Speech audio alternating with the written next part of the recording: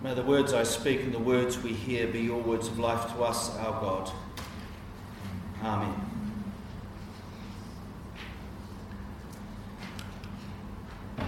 Last Friday was the anniversary of the bombing of Hiroshima. So around the world people stopped and remembered that event. This picture is actually taken from May, and you might think that looks like an Olympic flame. And it is. It's the Olympic flame being mingled with the flame that burns at the Hiroshima Memorial Park. So that the Olympic flame, in part, tells the story of Hiroshima.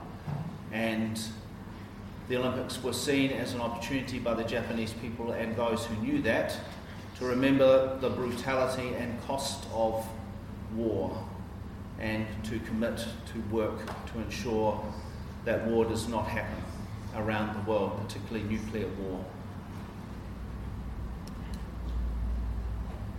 Also, over the last week or so, we've had protests in Australia and around the world where there's been lockdowns. So Australia, there's been lots of COVID-19 protests, people objecting to lockdown and public health measures, and let's hope that we don't have to go through that here. And within that, there was quite a strong anti-vaccination theme as well. And within that, there's quite a strong Christian element.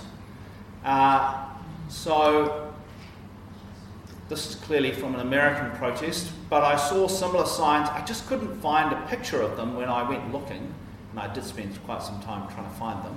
But when the news articles came out, there were a number of people who had signs like this: trust in God, not vaccines. Say no to Bill Gates. And we have some of that going on in this country. So I read today that the big mass vaccination event that happened in South Auckland, only a fifth of the people who came were either Māori or Pacific Islanders. So, and one of the big controversies with the Fijian rugby team was that they couldn't get that team to wear a shirt that said "get vaccinated," because a number of the team members said, "We don't think vaccines are good." So Christianity is playing a significant role in this debate. There's images like this floating around the website, the internet. The blood of Jesus protects our family against COVID-19. Amen. One of the Anglican priests in Sydney said that last year he was contacted by people to see if they could buy consecrated bread and wine so they could take it and be protected against COVID-19. So that's how they understand this. If we eat consecrated bread and drink consecrated wine, COVID won't touch us. The fact that people are still dying, even if they're doing that, just escapes their attention. I quite like this one.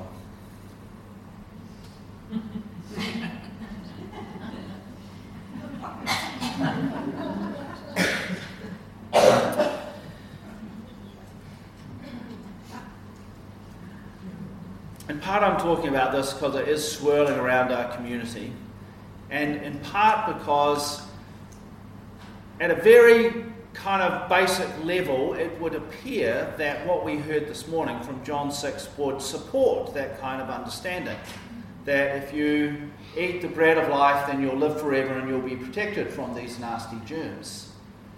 And I have to wonder whether that really is what John 6 is about, and whether it could be about something else. What does it mean to be fed by the bread of life, the bread of heaven, the living bread? Is it about keeping us safe from COVID, or is it about something else? When we read John 6, there are a couple of things we have to keep in mind. It's part of a whole gospel. It's not to be plucked out on its own. That's the first thing. The second thing is it's building on the story from John 4 about Jesus talking to the Samaritan woman at the well. So, I don't know what Debbie said last week. She might have already talked about some of this. But at the well, Jesus and that woman have a conversation. And in the conversation, she asks, "Are you greater than our ancestor Jacob?" So this is contrasting Jesus with some of the great ancestors. in John 4's case with Jacob, as we'll see in a moment in John 6 with Moses. And in that conversation, Jesus says, "Indeed, the water I give them will become in them a spring of water welling up to eternal life." So we have the introduction of that theme of Jesus being the water, Jesus being the bread, Jesus being the wine. So there's the introduction of that theme. When we get to John 6, the first thing we need to take note of is that it's set at Passover. So right at the beginning of John 6, it says, at Passover. So Jesus is not in Jerusalem, he's out in the countryside. And 5,000 people come to join him, 5,000 men plus women and children, and he feeds them. And then he walks on water. And that has echoes of the Exodus story, where Moses leads the people through the Red Sea, essentially walking on water, and then when they're in the wilderness, when they're starving and hungry, God feeds them with manna, bread from heaven. So this story has echoes of all of those things, and from that we can say that John is taking the Exodus story and he's using the Exodus story to understand who Jesus is. He is reinterpreting the Exodus story through the life of Jesus. And he is establishing Jesus as the new Moses, who is greater than Jacob and Moses.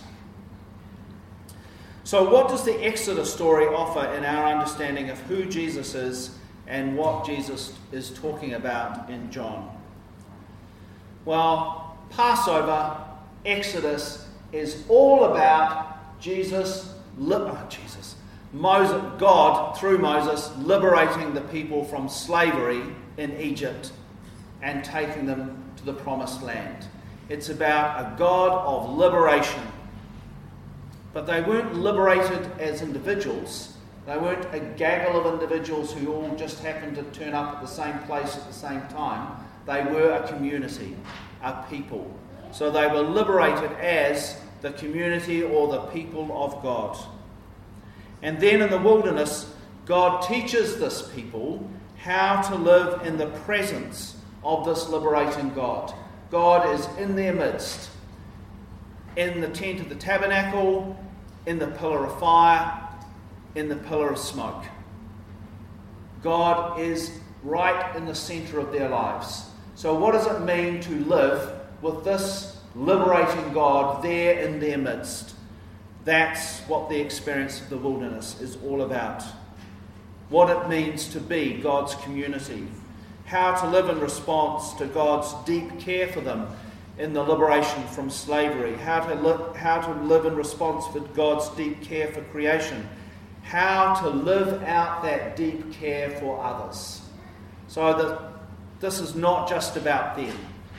And if we read Torah, it was never just about them. It was about them living, being the means by which God fulfilled the covenant between God and Abraham and Sarah, where they are blessed to be a blessing, where God works through them to restore creation and renew all of humanity. And they were given the Torah as the means by which they would do that. So we often think of law as a bad thing and a whole lot of set of rules and you've got to obey it so that God will like you. Well, actually, God had already liberated them. So this was how do we live in response to that? And how do we be God's people? Not as God's individuals, but God's people living God's deep care and compassion. How do we live, how could they live God's liberation for all people? That's what Torah was all about. It was not only about them, it was for all people.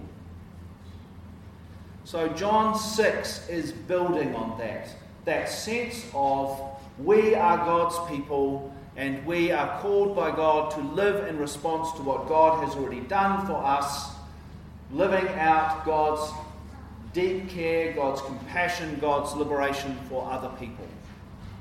So when we hold that, then we go back to think about What does Jesus being the bread of life mean?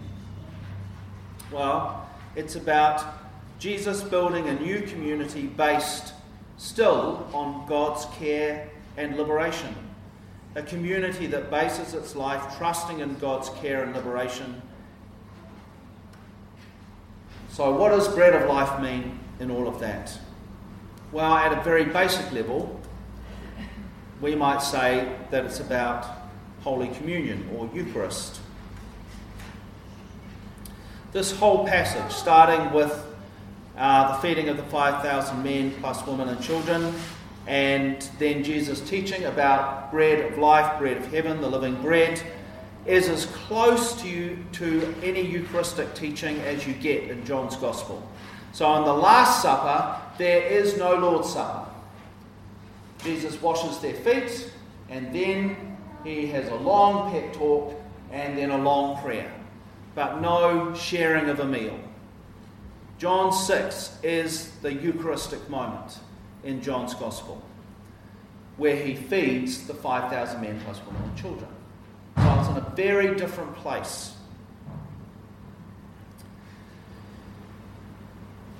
So in the Eucharist, we might say, God is made tangible once again in the bread and wine. Or as one of the great Franciscan saints, Bonaventure, said, God bends down in love and meets us in the bread and wine. And as we hold and touch, as we eat and drink, we are reminded of all that Jesus did. The times that he fed the large crowds, like in John 6. Or all the meals he ate with the wrong people, which in Luke's Gospel gets him into a serious amount of trouble. It was those meals that turned the leadership against him. All the times that he healed people, all the times that he liberated people, we are reminded of that as we hold the bread, as we hold the cup. And as we eat and drink, we are changed by remembering.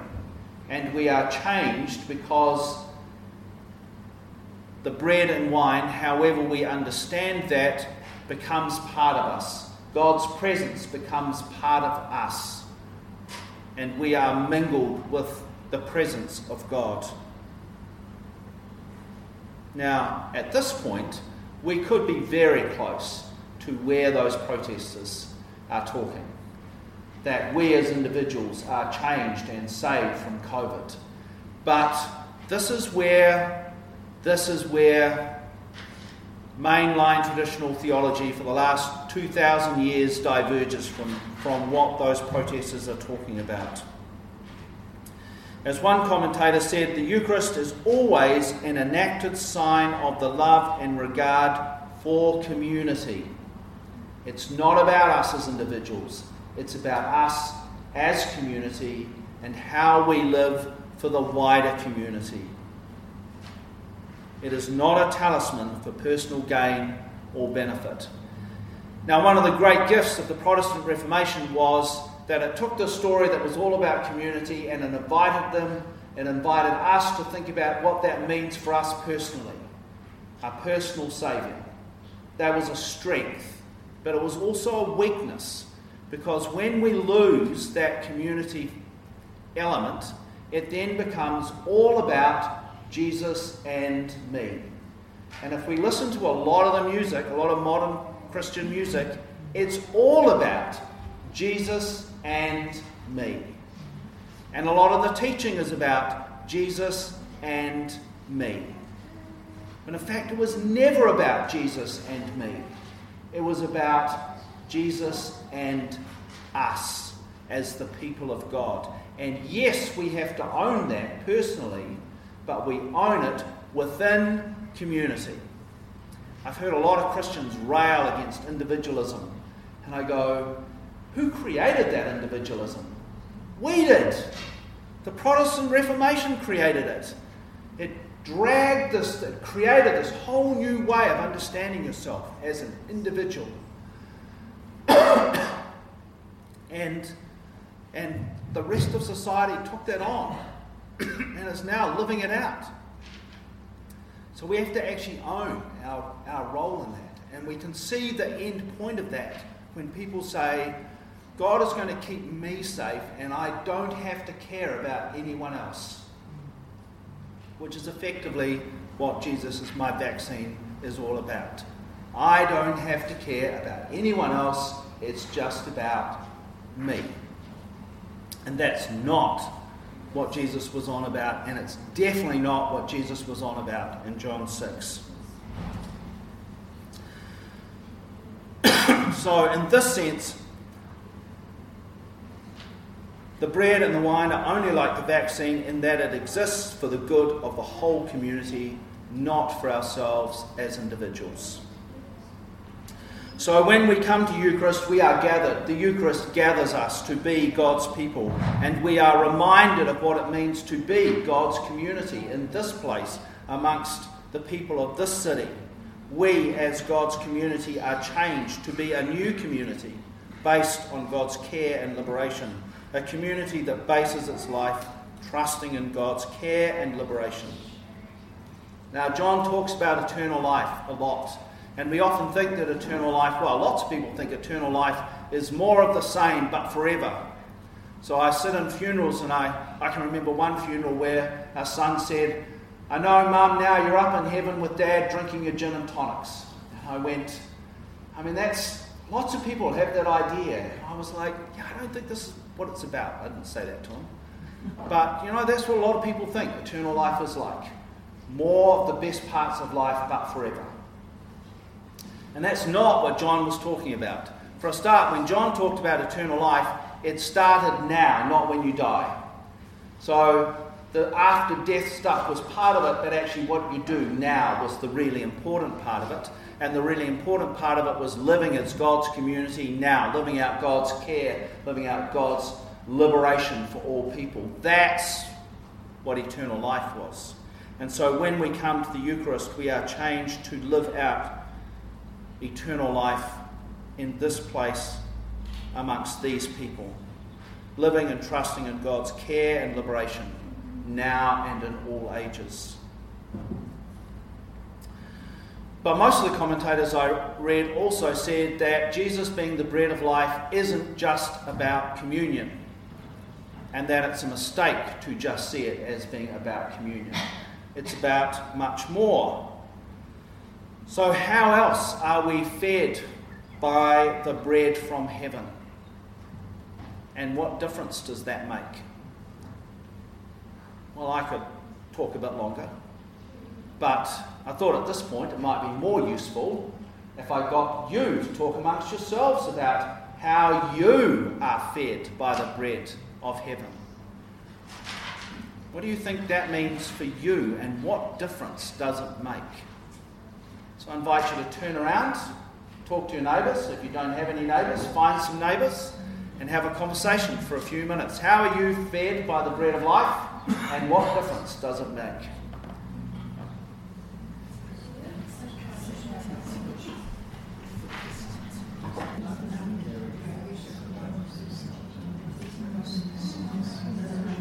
I wonder if anyone would like to share some of your conversation with the rest of us.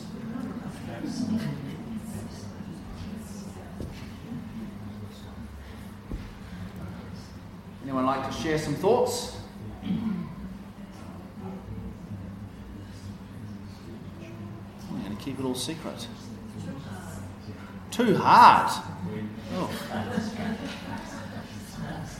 Well, there's some pretty basic things like prayer. I'm pretty sure that's one way we do it when we spend time praying. Reading the Word of God. Reading the Bible, indeed. That's another way. And it's the special thing about our Christianity that makes us a community that you said before. That's the common thing that connects us all, whatever sort of branch of Christianity we are. We have this in common that makes us. Yep. So that's a whole community aspect. Any other thoughts? Gardening. Yes. Wonderful. You should have just popped that up right at the beginning. There are lots of people for whom gardening is the very place they get fed the most.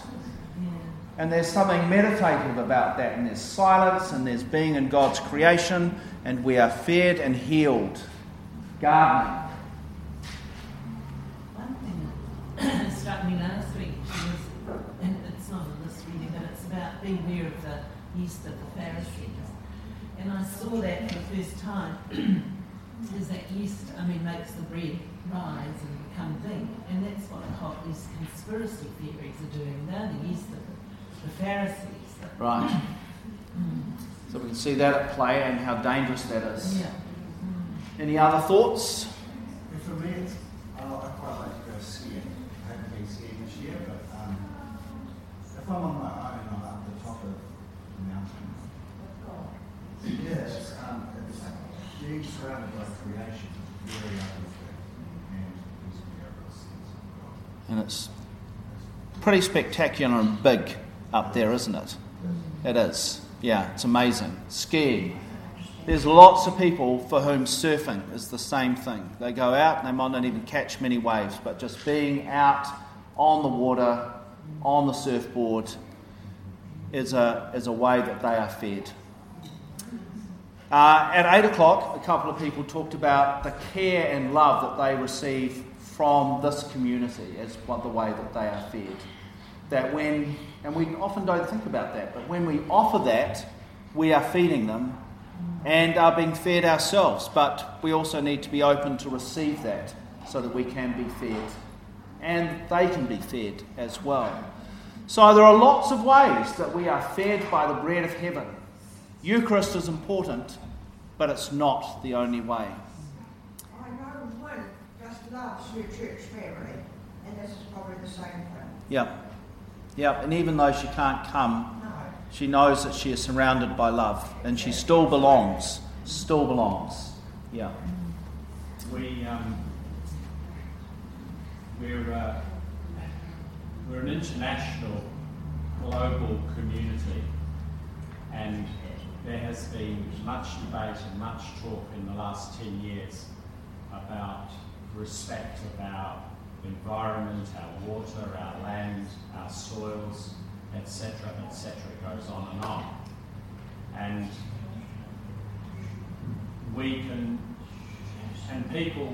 I believe that people think, I'm one person, how can I have any effect on the soil, on the water, on the air that we breathe, etc., etc. But I think the love, if we have love in our hearts, then the little bit that we do, the little contribution that we make in our recycling, in the way that we breathe, in the way that we think about travelling from A to B, etc., etc. That's our individual contribution for the whole. And I think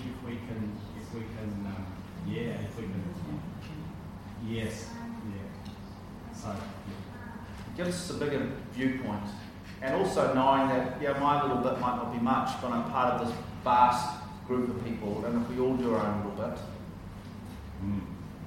But also, there are groups around the world acting on our behalf. So I know as Anglicans, there's the Climate Change Conference coming up, and the Archbishop of Canterbury will be sending representatives there, as well as representatives from the Anglican Communion Environment Network.